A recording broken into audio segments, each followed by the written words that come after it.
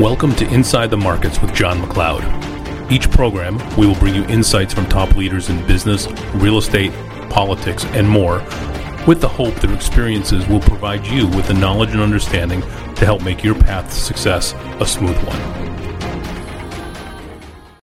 All right, welcome to another edition of Inside Leadership. Today, we are honored to have Marc King, who is the president of Keller Williams Realty International, with us today.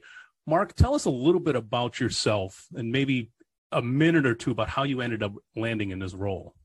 Yeah, that's a great question. I think the short answer is just grow where you're planted. It's one of my favorite concepts in terms of both being a leader, leadership, and also growing your own career. And I think no matter where you are, be great at what you do. It's kind of, and that quote's to a lot of different people in our history. But I think the short answer is started out as an agent and got to, the top in my market, and then decided I wanted to lead some franchises and built some significant franchises. And over 21 years, I've had 10 different roles in this company, and I failed epically at every one of them. And so that's how you get promoted around here is I always fail in the name of growth and excitement and exuberance, but you have to fail your way forward. And I'm lucky to be a part of an organization that rewards that. Excellent. I love that. So how did you choose real estate as your career? I blame a late night infomercial like so many people, but it really, I was in corporate America. I learned very quickly that I am a little bit of a rebel, which is why I'm a perfect fit to work with someone like Gary Keller, because he is too. And most of the people around here don't fit in a certain box. And I think being in corporate America, I worked at Sprint, and wonderful company, lots of great people. It just wasn't for me.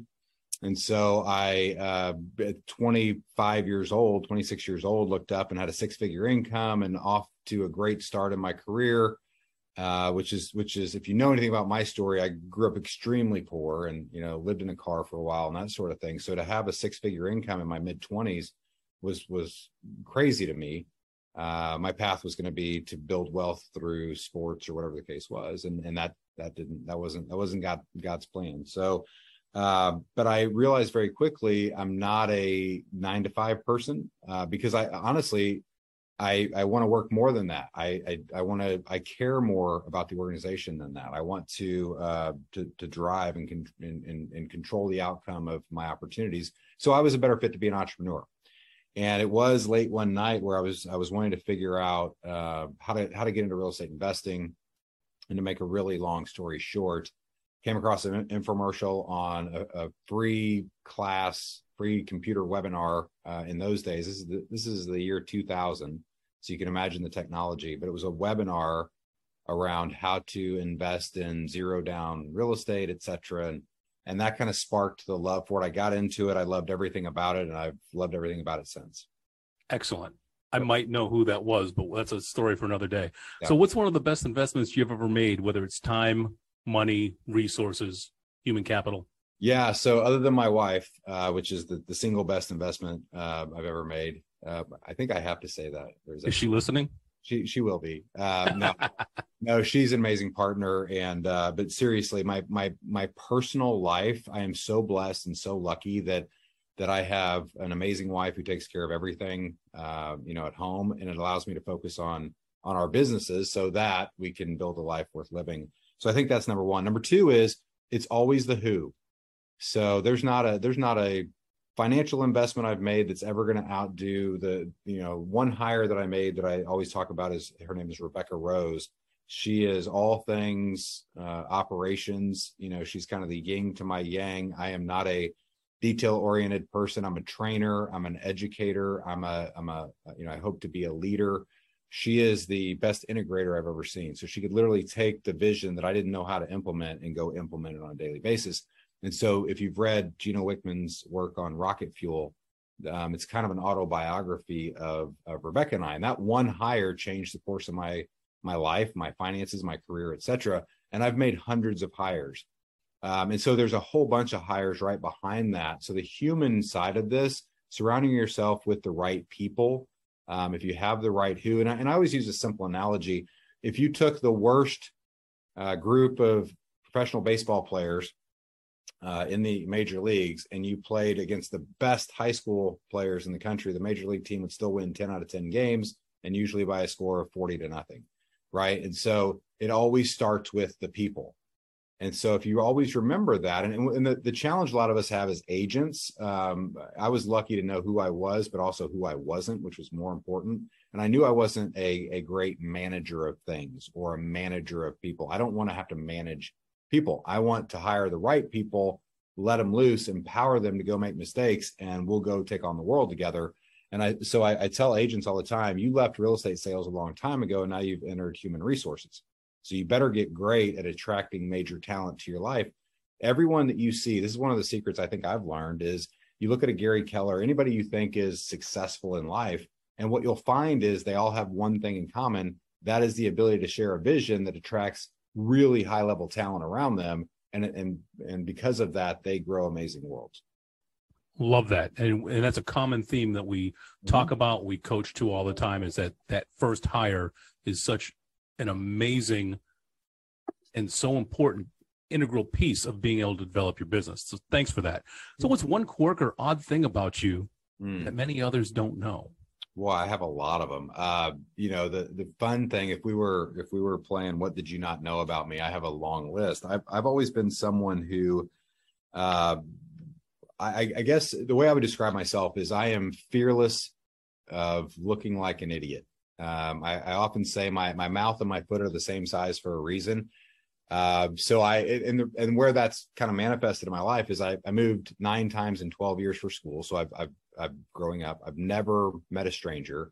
I went to 4 different colleges. I played 5 sports in high school, 3 in college, and 2 semi-professionally. So I've always never been afraid of taking on things, and I've always lived a life where my mom inspired me to believe I actually could do anything I wanted to do. Whether that's true or not, I don't know, but she made me believe that. So I've written over 100 country songs. I've been in over 100 TV commercials. I've made 2 movies. I had a rock band for a very short period of time. By the way, not a great actor, not a great singer, not a great writer, but those are things. I've written poems. Like I look up and I go, well, if Jay-Z can do it, why can't I do it? Right. And I've always kind of lived a life of psychological leveling. If you get into that study, and it comes from growing up with self-esteem challenges and wondering why your family's so different than all the families around you, and why you're so poor and you can't have the things that other people have, and which could include food from time to time, right? So because of that upbringing, I'm super thankful for everything that's happened in my life, all the good, all the bad,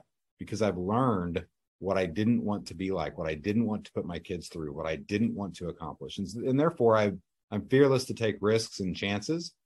I've had to rein that in from a business perspective, because I have, built some big businesses and then lost everything and played that game too many times in my life. So I've become more conservative around those type of things, but I am fearless of the stage. I'll sing for you right now. It won't be awesome, but if someone out there is going, oh my gosh, he's not a great singer, I don't care because I know I'm not a great singer, but I'm not afraid of those things. And so I think that's the quirks all revolve around the idea. And I'm not into shock therapy, meaning I'm not going to say something crazy and shock people to get their attention. But I think the quirks around me are just all the different experiences that I've had in my life. I was a kind of a youth pastor for a long time. I love kids. Had a lot of personal challenges around that, had lots of miscarriages, lost a child. I have 2 amazing stepchildren today, so there's a lot to this short 49-year life that has culminated in a whole bunch of experiences. And I think add them all up, and that's probably the quirkiest thing about me. Excellent. Thank you. So what do you have that most, or what habit do you have that most positively affects your mindset and your life? Well, it's a combination of things. I have to trick myself and build friction around my habits, because I am not I think the old idea of a disciplined person who I think of my amazing friends from the military who I just imagine them getting up every morning and making their bed perfectly and tucking in the corners and that sort of thing. And that's not me, only to find out that that's kind of a myth for all of us, right? So it's about the systems and the models around the habits. So I have a silly thing that I don't know if it's silly. Diana Kokoska and I were talking about this probably 15 years ago, and she was just starting to run our coaching company at the time. And we both put in our daily calendars. At the time, I was using handwritten at a glance calendar, and I wrote in every day, what are you going to do today to affect the most important people in your life? And that happened at 6:20 every single morning, because that was how I wanted to start my day. At 6:20 in the evening, I would write the same thing that said, what did you do to impact the most important people in your life? And of course, with the digital changes over the last 15 years, if you look at my calendar today, it's still on here. So you'll see let's see if I can scroll in on that. But the last thing on my calendar is still there. And it you lose sight of it for a while, but then it just kind of constantly keeps you centered. But that's one of probably 100 systems I have in my life that keep me on track with habits.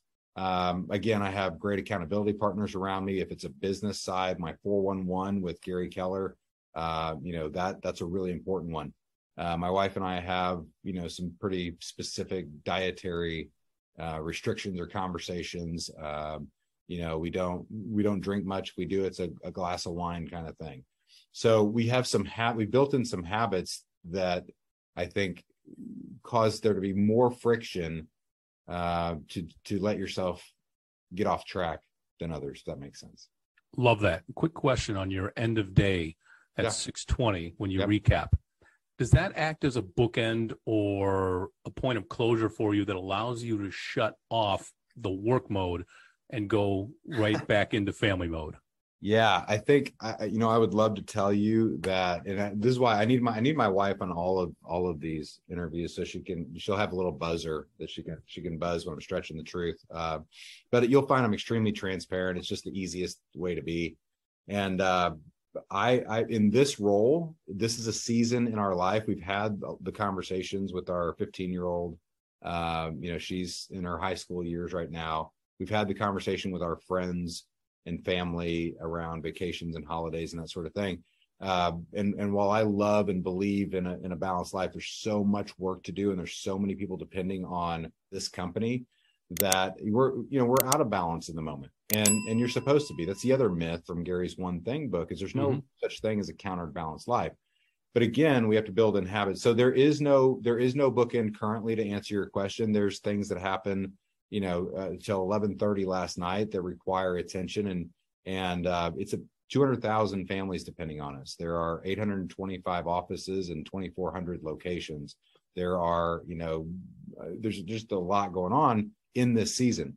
Now, I will say that I build in I have to build my personal calendar first. So my vacation at the end of this year, I will have the phone turned off, and it'll be all about that vacation.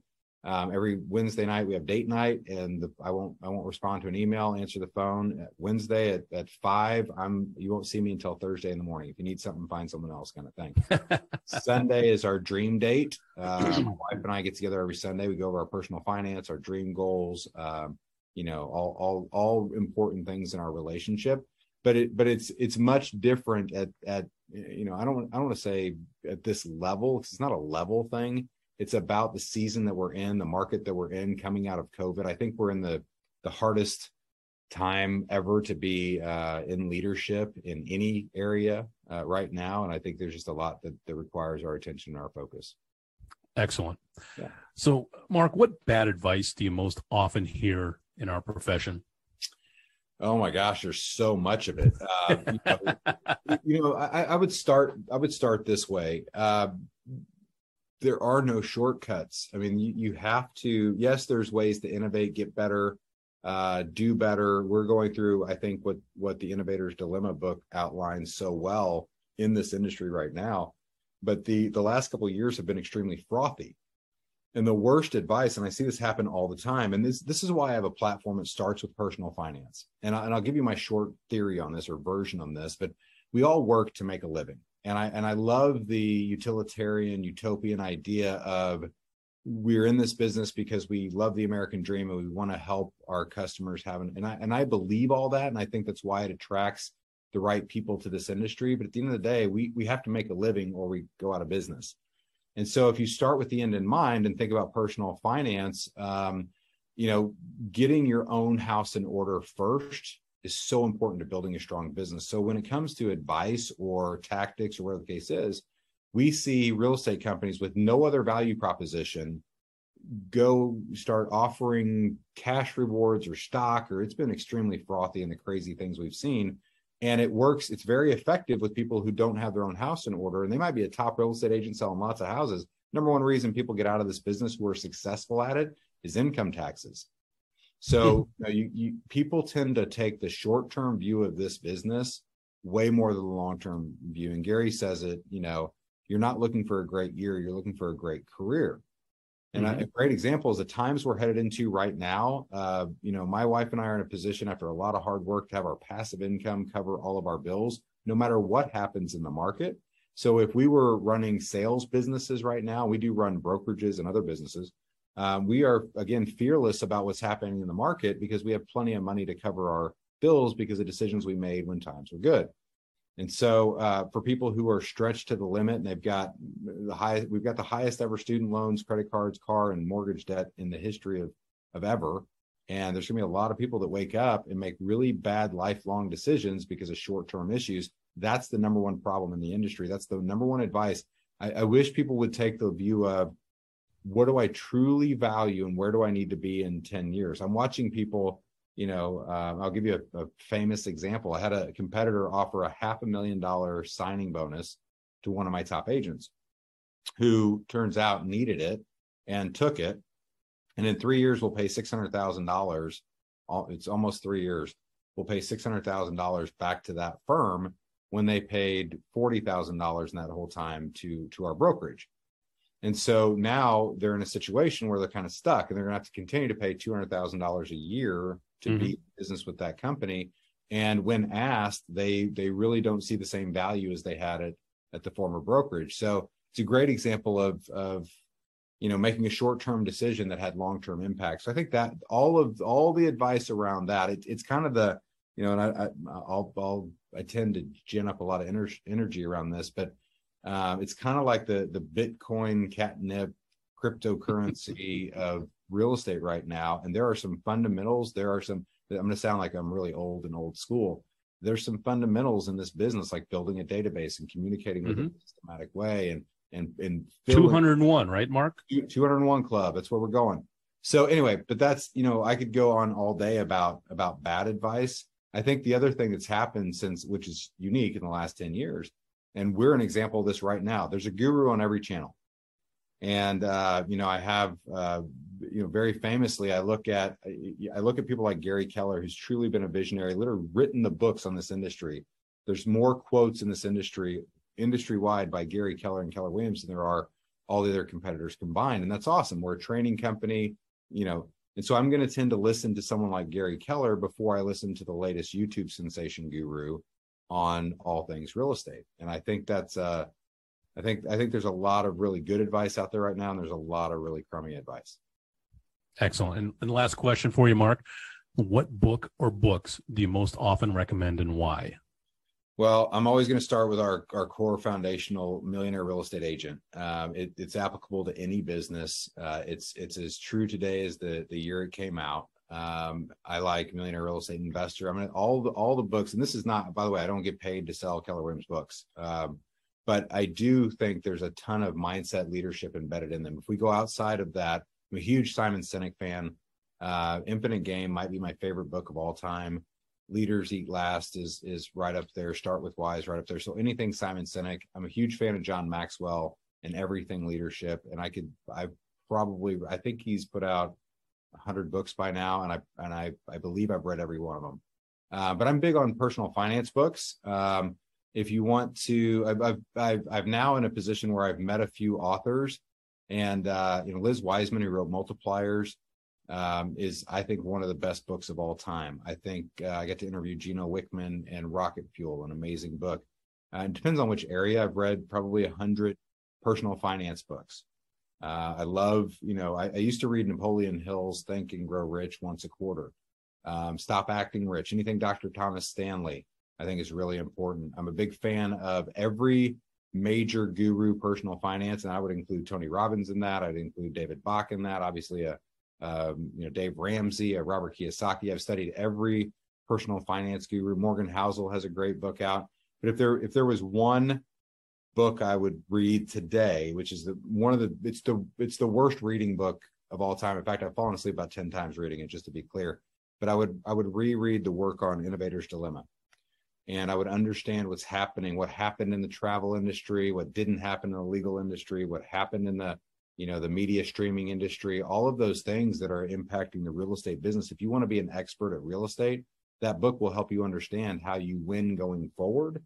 And I think, so I could give you 100 books, but I would start with that one. It depends on what area of your life. And I would always recommend, best book I've ever read to center myself is my Bible. And so, whatever faith you are or are not, if there's a book that goes along with it, I tend to start and center from that book. Excellent. Yep. Marc, thank you very much for your time. Again, Marc King, president of Keller Williams Realty International. Thank you very much, Marc. Thank you. Let's go get them.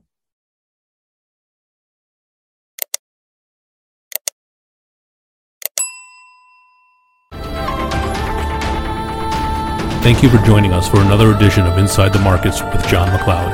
I hope you found this topic interesting.